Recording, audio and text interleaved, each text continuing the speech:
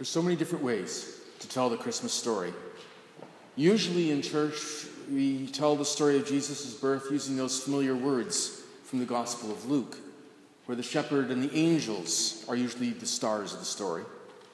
We don't often hear this Matthew's version, which is a little more challenging, because it focuses on Joseph. So this morning I'd like to go a little bit deeper into that story about how did the birth of Jesus look to Joseph. Because for him, this birth was not an easy thing. It was risky business. And it took a lot of courage, faith, and love for Joseph to be a part of this amazing event. Now we all know that Joseph was a carpenter by trade, that he lives in a little village up in the hills called Nazareth. We can assume that Joseph makes furniture for a living. We know it's hard work because everything is done by hand. And being a carpenter is always risky business because you starve when the times are tough. Now Joseph is lucky. He does have a ready market for his furniture down in the valley. You see, 3 miles away down in the valley is the Roman city called Sepphoris. With the Roman army making it a regional base, there's a building boom going on during Joseph's lifetime. Within a few short years, Sepphoris quickly grows into a city of 20,000 people. So there was lots of work for the tradesmen. And then Joseph thinks if this building boom continues, he may actually have a decent chance at a good life. And Joseph wants to be a success because he's in love. He's in love with a girl called Mary. She's pretty, with olive skin, soft brown eyes, shining dark hair. When she smiles and laughs, she lights up everyone's heart. It's her smile that steals Joseph's heart, of course. One day Joseph gets an order to make a dining room set for a rich man's house. It's a good order that's going to keep him busy for months. So he takes this as a good sign, and he goes to ask Mary to marry him. It takes all the courage he has to ask her, because Joseph is a quiet man. He's used to letting his tools in his hands express what he's feeling. As the months leading up to their wedding go by, Joseph can't believe his good fortune. He continues to have lots of work to do. Every evening he gets to see Mary, and she always smiles when he comes to visit. One night, though, after a hot day's work, Joseph calls on Mary, but Mary isn't smiling tonight. On this hot evening, she looks unusually frightened, tired, worried. She can barely look him in the eye. It takes a long time for Joseph to get Mary to talk to him. And Mary tells him she is pregnant. Joseph feels very hurt. His stomach starts to churn. Joseph doesn't know what to do. Now Mary says she still loves Joseph, but she can't really explain what's happening. And Joseph knows this is not his child, but he really can't figure out what Mary is saying about there not being another man in her life. He doesn't know what that means. Joseph thinks he should break off the engagement. That'll be hard on Mary, and it's going to make Joseph look bad. Everyone is going to think that he has taken advantage of her and dumped her. Mary is going to be damaged goods. No one is going to want to marry Mary after this. Now, if he publicly denounces Mary, that means he's accusing another man of all of this, and Mary is going to be driven out of town. Now, also if he does that, no one's going to want much to do with Joseph because he's going to have a reputation as being untrustworthy. Everyone's going to think, oh, he just used her, cast her off, can't trust him either. But then there's the other option, if he marries her. If he marries her, they're going to have to carry the scandal of this birth for the rest of their days. The town gossips have a long memory. So Joseph decides to break up with her quietly because he doesn't want to endanger her life. And it hurts because he still loves her. And then that night, Joseph has a dream. It's one of those really vivid dreams, the kind where you know you're dreaming, but you can't control it, and it's just happening to you. In this dream, Joseph is working in his father's old workshop. The smell of the wood shavings are as powerful as incense. And suddenly the sounds of that workshop fade, and the air is filled with beautiful music that he's never heard before. An angel, a messenger of God, shines with wings of liquid gold. The angel's robes shimmer like 1,000 dancing rainbows. And the angel speaks to Joseph and says, "Do not be afraid to take Mary to be your wife. For the child is conceived in her by the power of God's Holy Spirit. She will give birth to a son, and you will call his name Jesus, because he will save his people from their sins. When Joseph wakes from this vivid dream, he knows what he must do.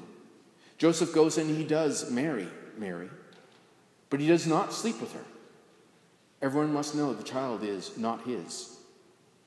And once the baby is born, he does adopt the baby as his own son, for Joseph truly is a righteous man. Now the gossips did talk for many years.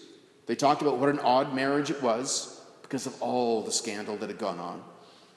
But even with all of that scandal, no one ever doubted the risk that Joseph took, and no one ever doubted how much Joseph loves Mary. It's an amazing story, isn't it? A powerful story. But it often makes me wonder, well, if an angel was to speak to you in a dream like that, would you listen? If all you had to go on was a dream, would you be willing to take a major risk in your life and change everything? We need to remind ourselves time and time again how hard this was for Joseph. Joseph never had an encounter with an angel. All he had was a dream. And in fact, he had 4 dreams all told. That was just the first of them. 3 more came. After the wise men visit, an angel in a dream tells Joseph that they need to flee to Egypt. And when they are in Egypt, and an angel visits Joseph again in a dream to tell him it is now safe to come home. And as they are on that journey home, the final angel visits him in a dream to tell him to settle in Nazareth. And amazingly, every time he has a dream, he does what the angel in that dream asks him to do. Joseph is an amazing man. He trusts his dreams. He trusts his dreams because he fully expects God is going to talk to him. He believes God will guide his life for the better. God is a central part of who Joseph is. He's a righteous man with a deep faith. But even with that deep faith, it was a risky thing for Joseph to be involved in the birth of Jesus. Think about it. He leaves his home. He leaves his business. He leaves his country, all for the sake of a child that isn't his. If something had gone wrong, he would have been left without any help at all. That's danger. But the birth of Jesus was able to happen so long ago because, above all else, Joseph trusts in God. He's willing to take a huge personal risk and go on this holy adventure because Joseph trusts his dreams when it comes to God. Do we trust our dreams like that? It's hard because we live in an age that does not like taking risks, even at the best of times. People are getting married later in our society. The risk of failure is so great many couples choose to live together rather than risk being in a marriage that might fail. The risk of failure is so great that fewer people are getting into any kind of romantic relationships. I was surprised to learn that here in the Centertown part of our city of Ottawa, over half the population lives alone. Think about that. Over half the adult population in downtown Ottawa lives alone. There's one person in that apartment. That's different. Because people are being more cautious about their relationships.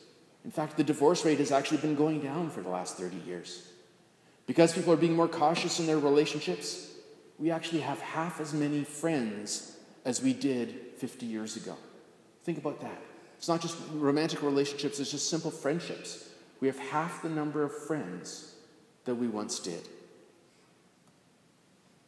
We miss out on so much because we're not willing to take a risk and let other people in.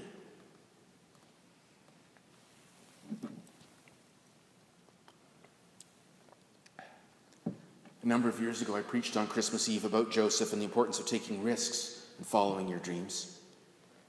Remember, the congregation came up to me after, a couple months later, to say what an impact that sermon had on her son, John. He was a young man.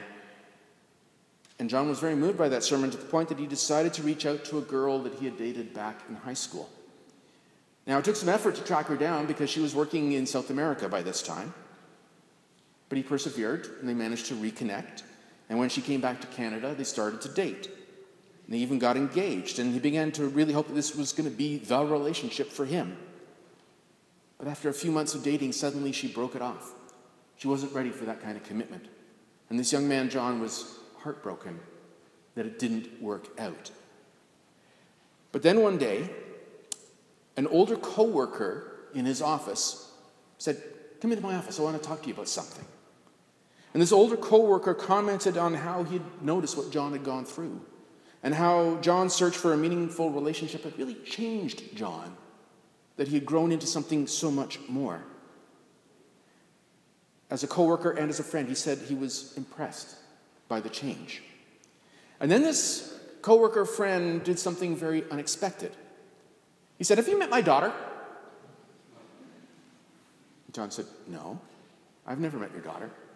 He said, "You should. I think the two of you would actually hit it off quite well. In fact, I want to send the two of you on a date together."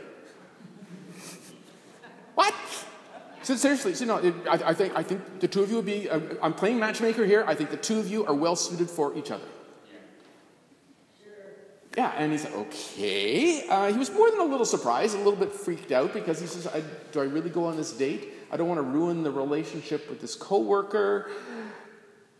But the guy persevered, and finally John agreed to go on the blind date with the daughter. And they hit it off. They actually were kindred spirits. And the first date turned into a second date, turned into a third date, turned into them going steady, and they were married within the year. If we want that kind of love in our lives, we have to overcome our fears. Because the opposite of love is not hate. The opposite of love is fear. Fear prevents us from caring for others. Fear prevents us from sharing our hurts with others. Fear keeps the door shut so no one can come in. If we want love in our life, we have to conquer our fears. If we want friends in our lives, we have to overcome our fear of being vulnerable with each other. We have to take risks, great personal risks if we want romance in our lives. We have to take personal risks if we want friendship in our lives. Love is supposed to be a little bit scary because it is uncertain. We don't know how it's going to turn out. But we do know from scriptures and from the first letter of John, it says, "There is no fear in love, because perfect love casts out all fear." It does take courage to love. It takes courage to have real friends who are present when we need each other most. Courage means feeling the fear of rejection and loss, but then choosing to pursue love and friendship anyway. Joseph had the courage to love Mary. Joseph had the courage to take the risk of having Jesus be a part of his life and have Jesus be known as his son. So Christmas happens when we take the risk of trusting in God, like Joseph did. Love happens when we take the risk of opening our hearts to others, the way Joseph loves Mary. And life happens when we take the risk of letting other people into our lives, like Joseph does with Jesus. And it all starts when you take the risk and trust in a dream. Amen.